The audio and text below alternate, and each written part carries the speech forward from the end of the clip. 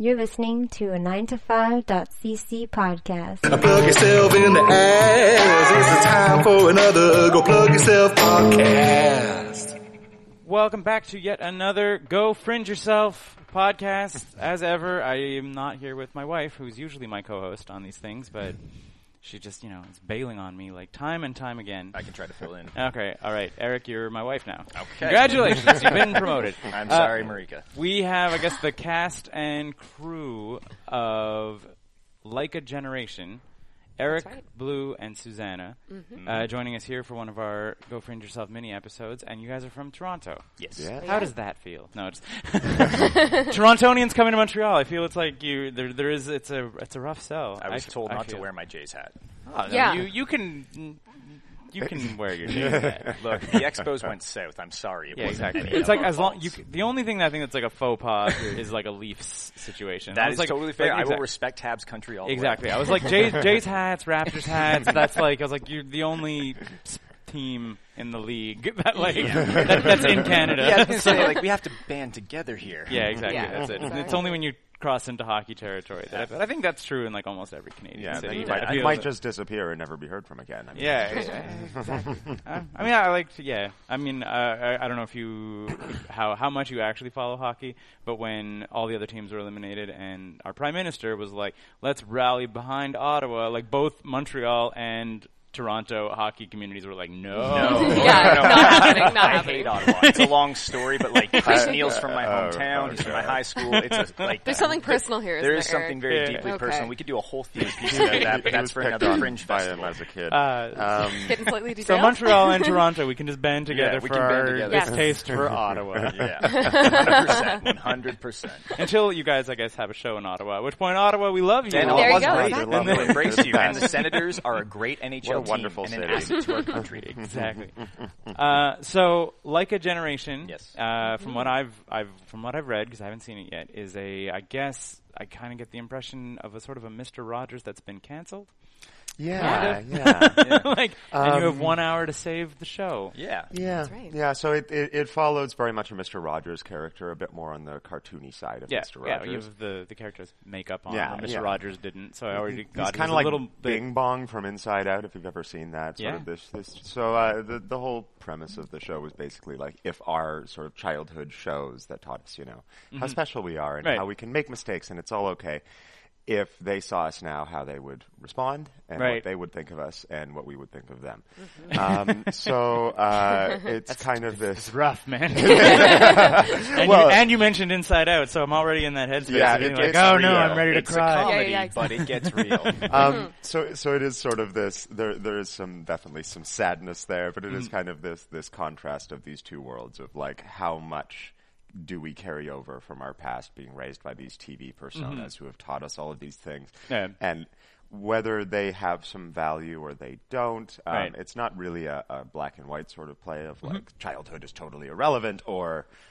Adults are all wrong. It's not. It's nothing like that. It's just kind of these two different forces bouncing off of each other. Okay. Of sort of our millennial angst and nonstop positivity and brightness and happiness at all costs, and how those two kind of interact. Yeah, I mean, exactly. at its simplest, it's this coming-of-age story for the 21st century. Right. So it's our generation, everything that Blue's already said, coming into that kind of realization, that moment of, okay, now what? Right. Given all this and what we've taken to make up our identities and how we understand and perceive the world around us. I mean, we did the show last year at the Toronto Fringe, and coming back into the rehearsals, it's a much different show again this time because the world has changed so much in this, post-Trump presidential era. Yeah. I mean, just worldly, the politics and the discussion have changed. So even like subtle things that weren't there in the last run are creeping in this time. And it's interesting to see how the show continually evolves on that level, that very much what's happening around us is constantly impacting, which is true to the show and the characters itself. So it's interesting how they kind of feed cyclically constantly. Yeah, I mean, I guess I think, like, I do this thing weirdly often where I sort of occasionally I like look around my house and I often think of like what I would think of my home at like various ages. Yeah. Like how cool would my house be to like 10-year-old me or like 12-year-old me or like 15-year-old me? Like I was like just sort of like I try to like envision. I was like, would I still be cool with myself? Like would I be like, or you ask the opposite question where it's like, have I failed myself from like when I was 10 years old, looking at where I live now and what I hold on to so dear? I had a friend who said to me, she's like, whenever you make a big life decision, think about like 8-year-old, Susanna or Keith, what would they think? Are you betraying that person? Exactly. Or is that person going to be like super stoked about what you're doing? I want to go play outside. I don't want to Exactly. do any of this. Exactly. Exactly. Pretty much. Yeah, exactly. Like I said, like, I mean, I always, the thing that I almost always have like fallen back on in like, is the fact that I was like, as long as I still skateboard, I haven't like completely let myself down. Okay. And I was like, my knees got shot out to the point that I can't like properly skateboard anymore, but I can longboard still. I was going to say, you can still enjoy the ride. Exactly. Yeah. So I transitioned away from actual skateboarding towards longboarding. Yeah. Because like even just like stomping an ollie hurts my knees now because that's what happens when you age. But, but the fact that I can still longboard, and I was like, there's still like I have two actually. Like they're like leaning up on the wall, and I'm like, okay, so like at worst comes to worst. Yeah. Like little kid me from still basically any right. age could be like, oh, he still skateboards. Oh yeah. He might work at a desk job in an office or whatever, but he still skateboards. You didn't sell out completely. Yeah, exactly. Well, and I cool. kind of feel like, little kid Eric and little kid Blue and little Susanna are like, they have their day jobs, but they're still doing that theater thing. Exactly. That's what I theater mean? is to me. It is that. It is holding on to that sense of childhood and wonderment and that endless what if and suspension of disbelief. I mean, I was a kid who, anytime I was at anything, I think until I was about 10, I always had a Batman cape with me. Yeah. Like, and that's no joke. And like, just in case. It's my sister's birthday today, and she sent me a photo, like, not too long ago. Happy birthday, Julie. But at her birthday years ago, I'm standing in the background of a family shot, not paying attention to anyone, taking a hero pose, looking the opposite direction. Like, that's where, like, I always hope that some part of that is still there. Yeah, exactly. Just that wonderment, and, like, that's what we get to do here, which is, like, and yeah, insane. that's a big part of the show is sort of the things that we retain and where they kind of belong in us now. Because you don't want to lose everything. You don't want to be a cynical, broken adult who just like, I gotta, get this much money and then I'm gonna retire and then I'll live my life. Yeah.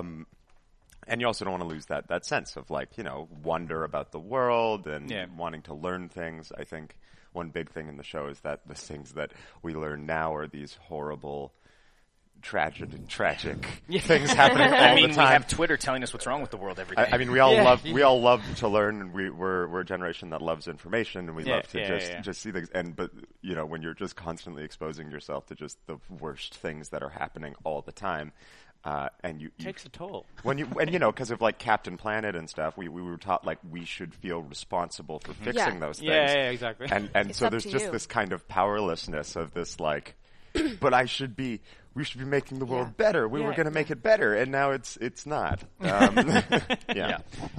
No, I think we talk about that, I think, a lot, just like obviously my friend groups, and I think it's pretty common, I think, to anybody who doesn't have their head stuck up their ass. Yeah, exactly. Even if just even poking out a bit. Yeah, exactly. You're like, hang on a a second. Like, what can I actually do? And I think that you end up in this kind of like negative space all the time where you're like, it's impossible to fix the planet, like you're like there's so much going on that you need to just pick and choose. Like I had a really long conversation with a buddy of mine who is dealing with that in like a big way, almost like it's, if you're talking to him, he's talking about that. Like he's like I don't think I'm where I should be. I'm in my 30s. I felt that I could have changed the world when I was a kid, and now I can't. And, well, he should see this play. That's actually one of the. If you're feeling existential dread, you see Like a Generation. Well, it's funny. You just described basically both the characters. So one of the characters, Anna, she feels as though she's kind of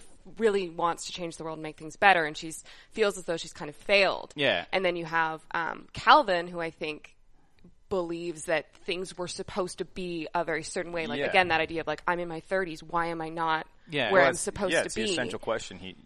He's just on a very simple. We talk about this in kind of a micro and a macrocosm, where Anna's the macro of the world, taking it all in. Calvin's the micro, and he feels it on a very at a lot of times at a selfish level, very selfish. So it's all about like what he needs right now, that reaffirmation for whatever his purpose and objectives are. So it's interesting because we all have friends like that right now. I mean, I'm approaching my 30s. We've all been that. We will continue to be there. Yeah, exactly. Those are two very, very common, I think, like anxieties that our generation faces. Is like, personally, I'm not where I want to be, and also the planet's not in the doing bigger great. way. In a bigger way, I'm not making the change I want to see, Yeah, which I exactly. think is interesting. Yeah. And these two characters, they both kind of had their genesis with Mr. Flowers as children. So it's interesting to see, what media you take in. This play does examine like the media you take in as children, how it gets kind of extrapolated into sort of two different paths and how it means two different things to two different people. Yeah. Yeah. But no, it's huge. Like it's a very taking all these it's large a very ideas, big right? thing to kind of take in. And I mean, like I don't know where the play kind of like heads, but I mean, if you're sort of like or what the solution of what you guys or whatever you guys there is a kind of solution. Yeah. Well, but I mean exactly. But what I kind of like what I've discovered in my life, and then I sort of like I've put out to my buddies. I was like, listen, I was like, the odds of like achieving greatness, of being like an Elon Musk or like whatever, is like you have a better chance of winning the lottery. Like even if you devote your entire life to a thing that is going to change the world for the good, you're probably not going to succeed. But also the things that you need to dedicate. If you want to change something, like if you really are like, I see a world that I don't like. Yeah, it's so specific. Like my sister is a zoologist who focuses on cheetahs, so she's there to help cheetahs. That's her whole job in life. Someone needs to do that. But she's been doing that for over a decade. And she's still like fighting for grants, barely has any money. Exactly. And she has like a PhD, and she has to go do this grueling work where you analyze poop. Yeah. And like the work it takes to actually try to really affect change on something, it's specific and it's tiny, and it's just going to take your whole life to do. You're not going to be able to do there's these no big, broad guarantee strokes. you're going to have that breakthrough that Yeah, you want. exactly. You're probably effectuating some good. You're going to help a little bit here. Yeah, and there, exactly. but That's it. You might not have that moment of breakthrough. Well, you're not going to be Bill Gates where you can just drop $3 billion and be like, well, I'm going to fix this. But I will always counter with like, and it's a line in the show, but like we have to try. I think that's my own personal belief. I think one of the things that the show, like one you were talking about, what it kind of culminates to, and I don't want to give anything away, but I do think that there is an emphasis on appreciating like smaller victories, and that like affecting change. You sometimes need to be satisfied with like a change that you affect right in front of you directly, and not. Okay, I didn't solve climate change single-handedly, which, we all believe we can. What's wrong with you? You didn't. I didn't, I know. Back to the drawing board. Exactly. But if I can make, like, even personally a small change, or if I, convinced my pig-headed friend to finally start recycling, like... Yeah, exactly. And I think that's something what you need to... I mean, like, that's, like, a big part of growing up is to, like, try and, like, to not be an asshole and be good. Like, try and not be an asshole. Try to not be an asshole. Well, That's exactly. Like, start at not being an asshole, and then just, like, wake up and try to be good. Cynicism is easy. Like, that, it's really easy to be negative and a pessimistic person, but, like, hope and love and these things that, like, we do talk about and we do deconstruct in the show, I think they are important. I mean, they're important every day moving forward, especially in the world we're kind of facing. So how do we deal with that? And that's that constant juggling act that we all do. Like bigger, larger things, smaller things in our lives, they're all important. Yeah, and the other thing that when I was reading the synopsis of what you guys are doing, like I said, it is like two grown-up fans of the show who I guess are kind of like coming back to it, which is like also something that someone was telling me this the other day, that like we're among the first generation who have the ability to go back and watch the media of our youth. Oh yeah. Like so readily too. Which is not like a thing that you think about all the time, but you're like, oh yeah, like it's like our parents or whatever, like the shows that were on when they were kids, they were gone. They were just gone. You had they were either still on because they were Mr. Rogers and they were were around for like 50 years or whatever, or they were just gone and they like did not exist on tape and they didn't exist like. Well, even look more recently, just pop culturally, Adam West just the other day, like people are outpouring. Like I was talking to some friends about it, parents. I mean, this symbol from almost 50 odd years ago is still relevant today, and that's only because pop culture has deemed him so. But there have been a lot of things that have slid through. But it is this connective point. Yeah, and our access and our ability to be able to just I don't know, lays around in nostalgia is very easy. Yeah. Because we have immediate access to anything we want. Like you mentioned Captain Planet. You can go back and watch any of the Captain Planets. And just be like, oh, I remember that, and I feel so good. And I mean, there is a big element of sort of this constant lock into nostalgia because. It's harder for us to find meaning in our day-to-day, so we look back at a time when, with our nostalgia-tinted glasses, we're like, oh, it was so perfect back then. Even though, like as a child, I'm sure your brain was just going a mile a minute being like, what's that? What am I doing? I don't understand. I also feel like we're in that kind of first phase of really commodifying and putting nostalgia back into our lives in such a heavy way. I mean, what's happened in the last few years between like Star Wars coming back, Netflix giving us series of the past, like all these things that we can hold on to, Power which, like you were Rangers saying, Power Rangers is back. Yeah, everything is back. So like we're not really getting away from it so much as we are desperately, I feel, holding on to certain things where our parents, I'm wearing a t-shirt from I was going to say, I'm wearing a t-shirt from a Star Trek episode. Like, it happened way before I was going to say, it's awesome. But this is the thing, right? Like, we are still holding on to these things, but our parents, being baby boomers for the most part, they don't. Yeah. And what is that, and how's that going to impact us moving forward? And I mean, the show gets into all of that. But it's interesting to constantly go through this process again and again and re-examine this, because it seems to be coming, I don't know, everywhere now. It's like it's all out there for us to grab onto and try to navigate and put back on a shelf and then rearrange it another day. So. Yeah. So I guess to summarize, what we're kind of talking about, I feel like we're talking about mostly the show, or at least the themes of the show. This is a show. It is on a stage. Yeah, exactly. I feel like and so just like to kind of, wrap up everything that we're talking about, like this show seems to encapsulate, like your lost childhood, and you're like looking back to like what meant to be a child, and or what parts of being a child made you as a person. I would say at its very root, it's about what we do to find happiness, and that childhood is part of that. Being happy as a child, that's sort of what the Mr. Flowers character is. But millennials have found their own kind of adult happiness as well, and it's just kind of how do you navigate your day-to-day life as a 20-something these days, and how do you grow up, and how do you find that meaning that we all crave. And on a really even more simple thing, it is just a show with a clown and some angsty millennials, and then chaos ensues. Yes. Right. But all that is buried in it. Yeah, all these themes are layered in, and when you write something, you're like, oh, it's so big, but really it is just, it's a comedy about Mr. Rogers as a clown character meeting his two fans, and then all of the disagreements and weirdness that happens afterwards. Yeah. And I don't want to get into the details of but I think we might have made it sound a lot more serious than the whole thing. No, it's a comedy. I promise everyone it's one of these comedies that's really, really, really funny until the last minute, and then it's kind of not.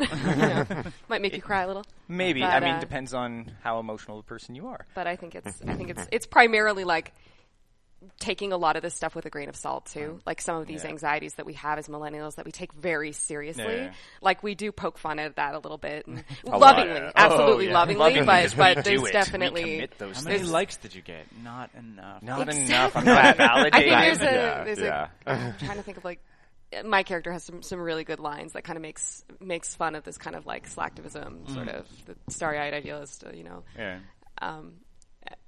But again, with all the love in the world. Honestly, it's just one of those fun pieces that you really want to, get an audience to see. And it's not about, it's not about us trying to pitch the show and sell tickets. It's literally, you get people in the seats. There's constantly a conversation about it afterwards, and then weeks afterwards. I mean, our friends and family who have seen the show in Toronto already several times over the years. One of our friends came out and saw it here yesterday. And she's like, I've seen this show 3 times. And she's like, every time, she's like, I forget that I've seen this show because it just re-triggers all these questions. And she's like, that's just awesome. And that's what I think we all hope the show does, is that you come in, you have a conversation with us, and we can kind of keep on going and have a beer afterwards and talk about it. Yeah. Sweet. Yeah. So, I guess 2 questions. We're almost done. One would be to give me your 30-second Fringe Park pitch. So a quick sell on the show, because we just did a long sell. A long sell. So what's your quick sell on the show? Who wants to do the quick sell? A long essay on the show. Yeah. 30-second pitch. Who wants to take it? Ooh, 30 seconds. Okay, I guess I'll do it. All right, hit it. Air director. Do you want some synopses? Do you want to read our cue cards? I feel like I kind of want to wing it. Just freewheel it? Exactly. Go for it. It's going to be on the fly. If you imagine. Okay. We're just sitting there. We have some beers, whatever, and you're just like, come to my show. And I'm like, what's your show? Okay, well, this show is... Dazzle me. ...is dazzling. No, I said dazzle me, but dazzle me too. So basically, it's a show about a loving childhood TV show host character like Mr. Rogers, bringing his fans back on for the first time after 20 years. And then the childhood idealism of our past and our cynical present bounces off each other for comedic effect.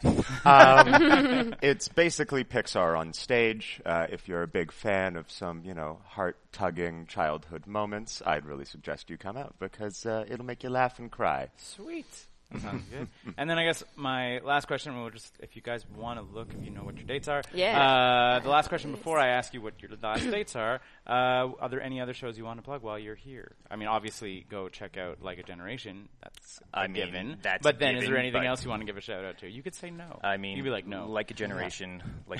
No, I'm not. But there's another Toronto company here, Orson Welles and Shylock. And Shylock, yeah. They were in Fringe with us last year. Representing Toronto. Wonderful people. Really, really nice.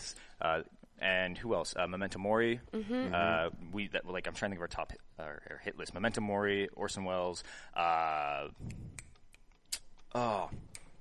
Merkin Sisters. The Merkin Sisters. There you go. Yeah. I'm trying to think. We did see Fishing. We saw they Fishing were fantastic. As well. They were a lot of fun. Yeah, met Brittany and Jesse here, but really fun, charming piece also happening in the Montreal Improv Theatre in the same space as us.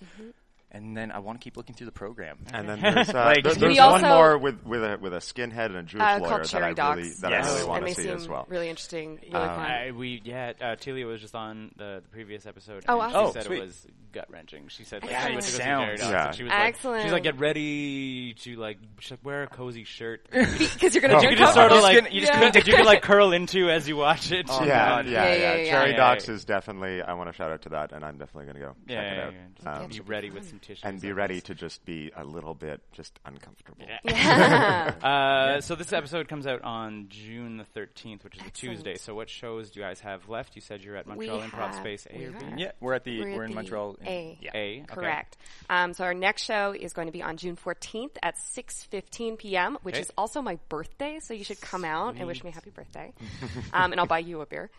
June 6th. Don't say that. Or buy me a beer. That's not how that works. You might end up buying nice. a bunch of beer. Well, we'll see. We'll see. We'll all go drink. That's my point. That is not June a promise. 16th is our show after that at 11:45 p.m. and then June 17th at 9:30 p.m. Sweet. And we can close out this And festival. we're going to close. That's it. Do you guys? Are you guys taking the show anywhere else after this? Do you have summer plans for the show?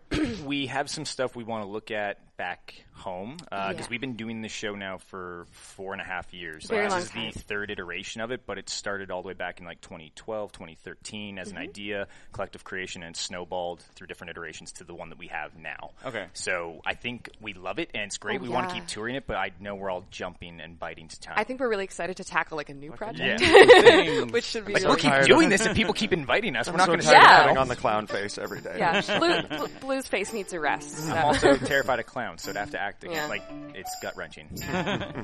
Thanks so much for coming out, guys. No, thank you. It's our pleasure. Awesome.